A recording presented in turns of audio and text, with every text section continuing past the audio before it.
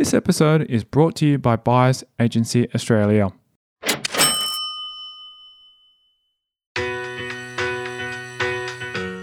Without a full-time kind of steady income, wasn't able to borrow anyway. So I dabbled in, shares a little bit, some wins, some losses. But when I started as an intern doctor, I knew I wanted to get into property investing. This is Property Investory, where we talk to successful property investors to find out more about their stories, mindset, and strategies.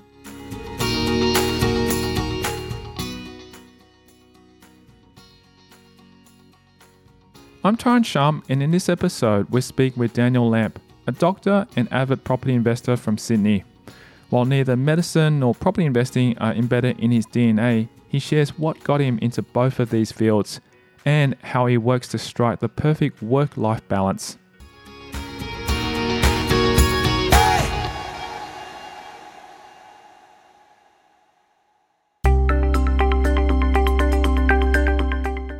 Lamp works as a GP and is proud to help people from all walks of life when they need it most.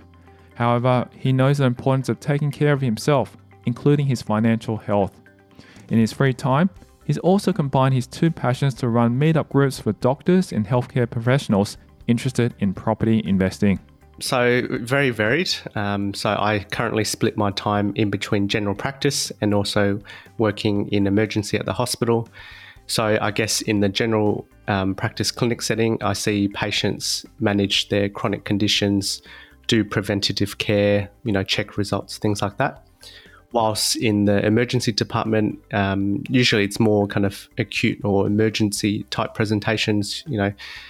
Patients come in with a problem and my role is to come up with a diagnosis and then also a management plan. They might come in with heart attacks, strokes, infections, injuries that need stitching, mental health crisis. It's a real mix. Both my roles, I use my problem solving skills, which I quite enjoy. And it's great helping people, meeting people from all walks of life.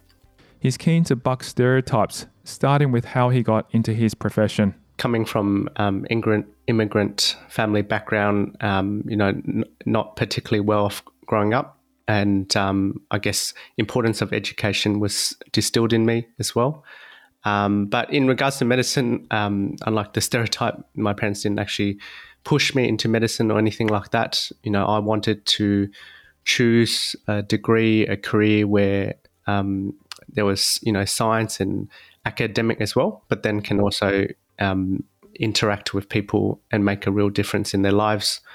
I applied for medical school and was accepted. A Hong Kong native, Lamp came to Australia at 3 years old. While he and his family quickly found a place to call home, he found himself venturing north when it was time to spread his wings. Initially in Western Sydney and then later kind of in the northern suburbs, kind of Hornsby area of Sydney. I went to high school in Baulkham Hills High, which was a selective school. So, being a heavy emphasis, I guess, on academics. I wanted to choose a uni degree where I could, I enjoyed science, but then also wanted to, have a real world application and impact on people. So, applied widely for medicine and was accepted I think for Western Sydney and also Newcastle. I liked Newcastle's program and it was a good lifestyle living there as well. And enjoyed my time studying there. So I'm just curious now, do you know why your parents moved from Hong Kong to Australia when you were very young? So I think that was around the time of 1997 or so handover of Hong Kong back to China, and I think that was part of the reason. And also, I guess, wanting a better life, like lots of immigrants, and Australia was offering opportunities, which I guess I'm grateful for. He grabbed all the opportunities he could with both hands, though, like many young people, he temporarily lost sight of his goals. Luckily, a reminder came along at just the right time. It was a bit of a trek to get to. I remember that. But in terms of the environment, going to class, teachers, quite enjoyed it. One thing does stick out in mind is when I was in year 10, I remember being called to the deputy principal's office. And I was like, oh, what have I done wrong? My mind churning. And then I found out that I was in the bottom 10% of the cohort. And it was kind of like a wake-up call to try and, pull things together. And I did, soon after that, have the goal of wanting to study medicine. So I knew I had to try and, so I implemented a plan, consistent action, lunch times, using that to study it as well. And ended up at the end of year 12 going from bottom 10 out of 200 to the top 10 out of 200. So that was a real achievement, and I was quite proud of that. While the moment in the principal's office gave him a nudge in the right direction, it wasn't what drove him to study medicine. I wouldn't say there was one particular incident or reason. As I alluded before, I quite enjoyed the science, all the sciences really. But then I wanted something where, I guess a bit of real world application and kind of employable skills. Rather than, I knew some people that had gone down, say, medical science route and then hard to get employment after that as well. So there was that practical side of it. But also as well, I guess, from my interactions with doctors growing up, overall had quite positive influences. And I guess that opened up my mind. And I guess, being a selective school as well, there were some colleagues that were interested in medicine as well. Other things I thought briefly about was like law and stuff like that. But I'm glad I chose medicine over, say, law. Yeah. And I'm really curious then, after you finished high school, did you go straight into studying into medicine at Newcastle University, or did you take some time off to potentially travel and see the world, or did you do any work or jobs or anything like that? Yeah, so I guess medicine, you can go either undergraduate route or the graduate route. The trend, I think, from what I hear nowadays, is more unis are leaning towards the, doing an undergrad degree, then going to postgrad. But at the time, I went into Newcastle, which was undergraduate 5-year degree. And it was a good time, learning the theory in lectures. But then also one of the highlights was the early clinical placements where you had, could actually meet patients and see what you were learning being applied to them. And also, obviously, like, other uni degrees, there's a lot of, self-directed learning as well. And it was good. But towards the end of the 5-year degree, I couldn't wait to start, working. He wasn't exempt from working hard while studying, and also capitalized on his skills early on. I did save up my money, and towards the end, I knew I wanted to get into property investing. So I knew I needed to start saving for a deposit. So did a lot of casual jobs, retail, and also had for a period of time, a tutoring business as well, helping people mainly with maths and also to medicine entry as well.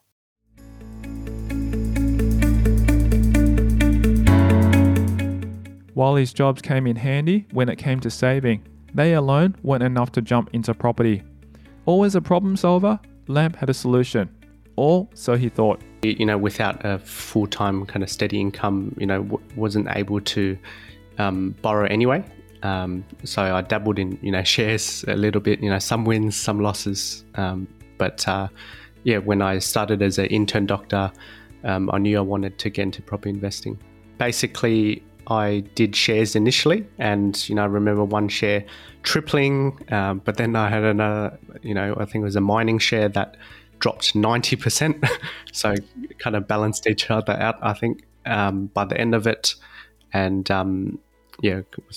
scrolling through the share prices every day, I don't think it was particularly great use of time.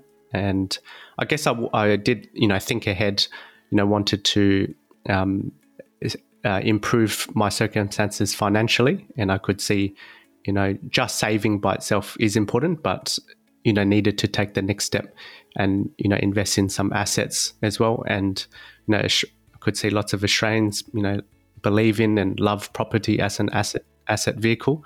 So I did a lot of research, and then later when I was an intern doctor, attending some meetups, looking at forums such as Property Chat, and listening to podcasts such as this one, and just getting all the information I can, and then later applying it. Was there any particular book or anything that you stumbled across that kind of give you insight, or was it just mainly the forums and listening to podcasts and talking to people at meetups? Yeah, I don't think there was one particular book. I do remember reading Rich Dad Poor Dad, which I think a lot of people do, and that got me just mindset-wise interested in in investing, and also partly business as well, rather than just being an employee. But obviously, that book doesn't directly apply to help you with buying property in Australia. So yeah, use a wide range of resources. His parents were in professional roles, but not within property. Although property didn't run through his veins, the Lamb family has always worked hard. My parents, have their own home, but weren't, I guess, taught or particularly did property investing. So my dad, once he eventually did have to retrain, I think he was initially in IT at the time, and my mum was an accountant, and in Sydney is a bookkeeper.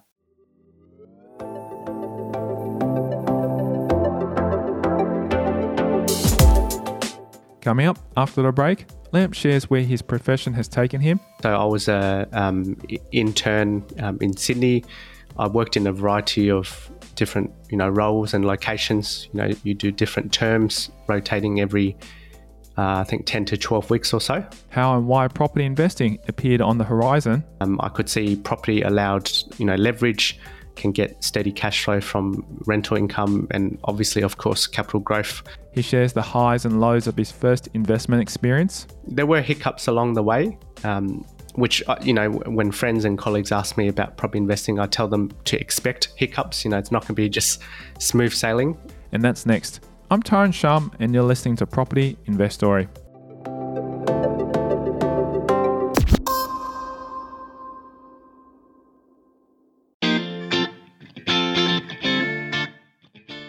Do you find yourself stressed out not knowing how or where to find the best property deals? Or what the best strategy is to build a wealth-generating portfolio? Well, Dragan Dominski can help you while you save time and money. With about 2 decades of experience as an investor and expert buyer's agent, he finds positively geared properties with development potentials and secures and negotiates off-market deals for his clients. Now, he's offering you a no-obligation 45-minute strategy call to get you started. Just simply text the code BAA with your name and email address to 0405 105 074 to get your no-obligation free 45-minute strategy call.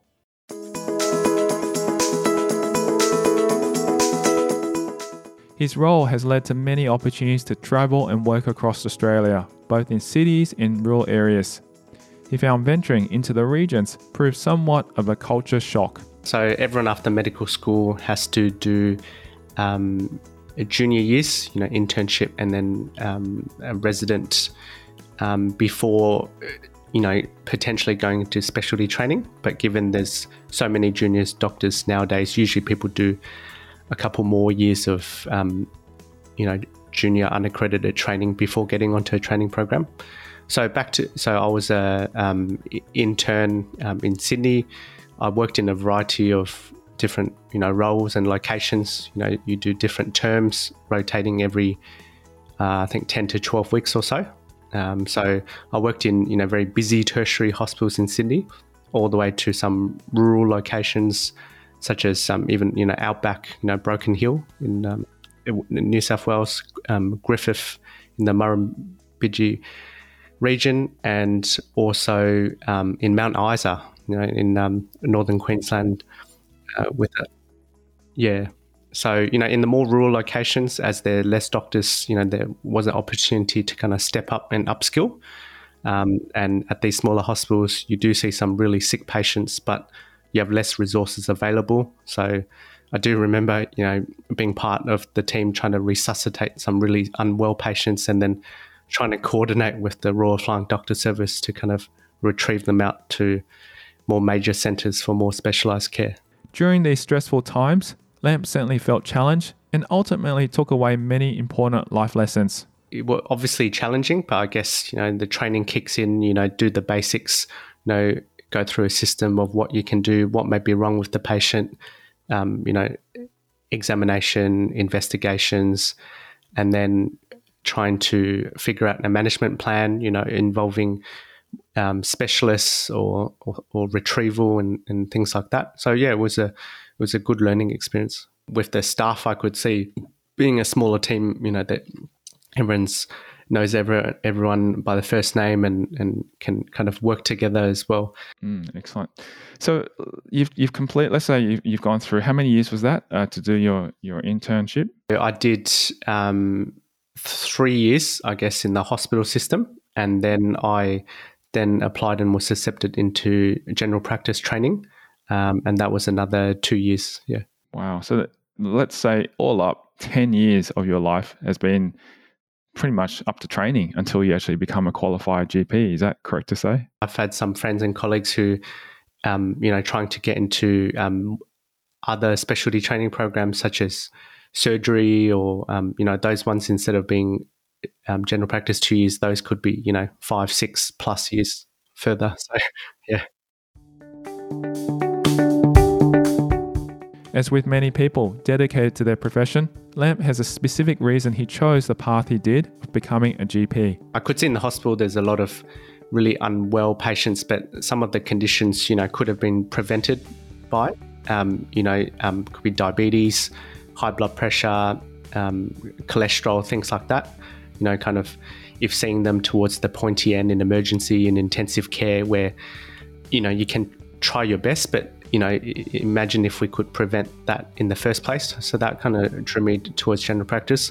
I'll be honest, I think, with some of the highlight in the media as well, there's a lot of challenges in general practice and preventative healthcare in the system as well, and politics, which I probably won't get into in this podcast. But I guess that's what drew me to that as well. And also, partly as well in terms of, I don't have to do night shifts, in general practice and things like that. But, from working in healthcare, I can see that, it's really, not just the doctors working hard, but also the nurses and the cleaners, and especially in some of those smaller regions I worked in, I could see everyone kind of pulling in together to try and keep the health system going and, providing the best possible care in challenging circumstances. Yeah. Well, it's been really interesting. And then since then, you've been a GP all the way through? Yeah, so recently got my fellowship, but I'm still, working in the hospital in the emergency. Sometimes I enjoy that mix and also keeping up my skills as well. After receiving mixed results during his experience with shares, Lamp turned his eye to property towards the end of his university degree. I could see property allowed, leverage, can get steady cash flow from rental income and obviously, of course, capital growth. And also, I guess I found out that certain professionals can get into property with, 10% deposit and not have to pay lenders' mortgage insurance, such as doctors, nurses, accountants. So I could see some of the advantages with property. And I guess my mindset was that I need to be investing even from early in the career, because at the time I could see, these doctors, more advanced in the career around me, so busy looking after patients, doing overtime, doing night shifts, on call, working 60 up to 100 hours a week. They had no time really to take care of their own physical health or also their financial health. So I could see, just working for so many hours for decades on end, was not going to be sustainable. I guess, after in my first year as a junior doctor, I was 23 years old. I had saved up a deposit and had done the research. I didn't get any handouts from my parents. My salary as a first year doctor was, 60,000, and I had around, I think, $90,000 in savings. So I guess, with 10% deposit, stamp duty, buyer agent fees, solicitor fees, all in, I had to chip in, 80,000, which I remember at the time was so daunting. I had watched, my savings build up over time in the bank account. And then I remember feeling like sick in the stomach, pretty much having to put all my life savings into this one investment property. Yeah. After growing up in Sydney, the Harbour City was Lance' first choice when it came to locations to invest in. However, the timing just wasn't right. But I could see that Sydney had just peaked, and for my budget, I could see better value in another state. I could see that Brisbane was undervalued at the time and had good fundamentals. I did use a buyer's agent for the first one because I guess I wanted someone to hold my hand for such a big investment decision, especially kind of first investment. Wanted to make the right choice. So I bought in a suburb in North Brisbane, reasonably close to the city, had good amenities, and at the time, there was a piece of land in an infill suburb, and then separately engaged a builder with a fixed price contract. Built a standard 4-bedroom, 2-bath, double lock-up garage, all in for about 560,000. I did want to point that this is different to those house and land packages where like a marketer or spruiker sells you the whole package in a very far-flung suburb, and they get like a 20% markup. In general, I'm not a fan of house and land packages. But back to this one, the I guess in hindsight, the downside was that the land was not yet titled. Initially I was told, only be 2-3 months, but it ended up taking almost a year for it to finally get registered, which was really frustrating at the time. I guess one silver lining was that the market was still going up, and I only had to pay interest on the land portion initially.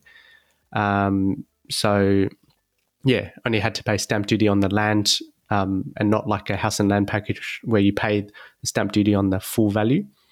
There were hiccups along the way, which, when friends and colleagues ask me about property investing, I tell them to expect hiccups. It's not going to be just smooth sailing. So I guess in this case, the initial building plans submitted to council were declined, as apparently it needed a specific distance between the back fence and the back of the house. So then, back to the drawing board, further delays, paying more interest. But in the end, construction got started.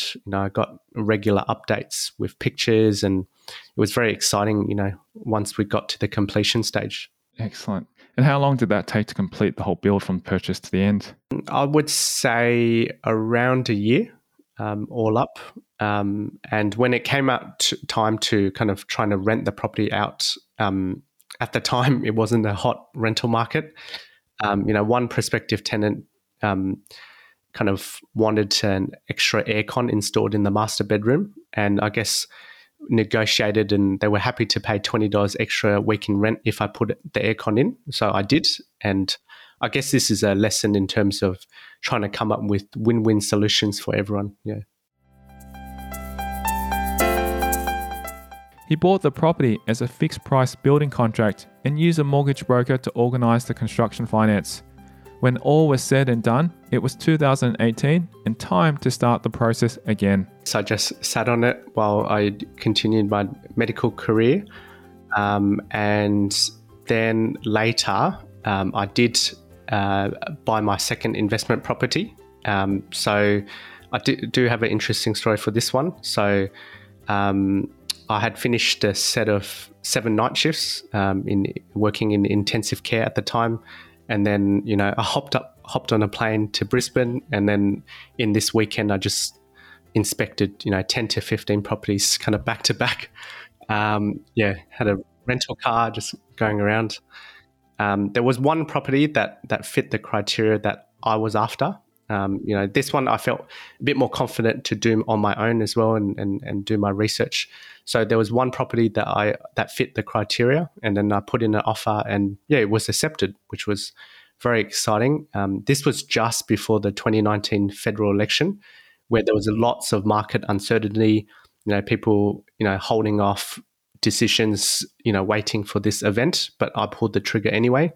So yeah, soon after election, the Brisbane market, started taking off, and then I bought that one for $625,000, and today be between 1 to 1.1 million. Between this and his first property, now valued at $900,000, he's made some excellent returns in a short period of time and is ready to keep rolling.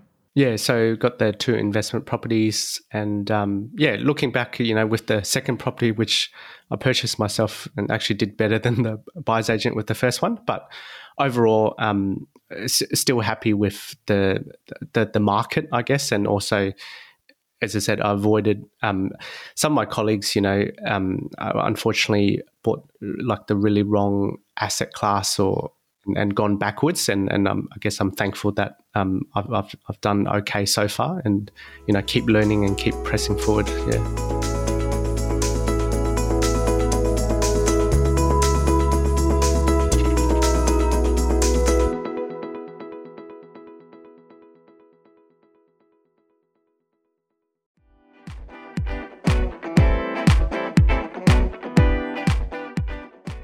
Daniel Lamp's story continues in the next episode of Property Investory.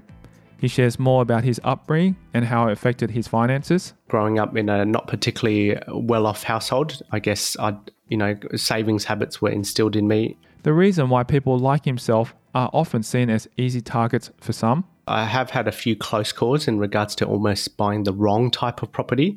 We dive into how it doesn't always pay off to listen to everybody else's opinions. And also not just the whole economy, I think it's also your personal economy. And that's next time on Property Investory. Do you find yourself stressed out not knowing how or where to find the best property deals? Or what the best strategy is to build a wealth-generating portfolio? Well, Dragan Dominski can help you while you save time and money. With about 2 decades of experience as an investor and expert buyer's agent, he finds positively geared properties with development potentials and secures and negotiates off-market deals for his clients. Now, he's offering you a no-obligation 45-minute strategy call to get you started. Just simply text the code BAA with your name and email address to 0405 105 074 to get your no-obligation free 45-minute strategy call.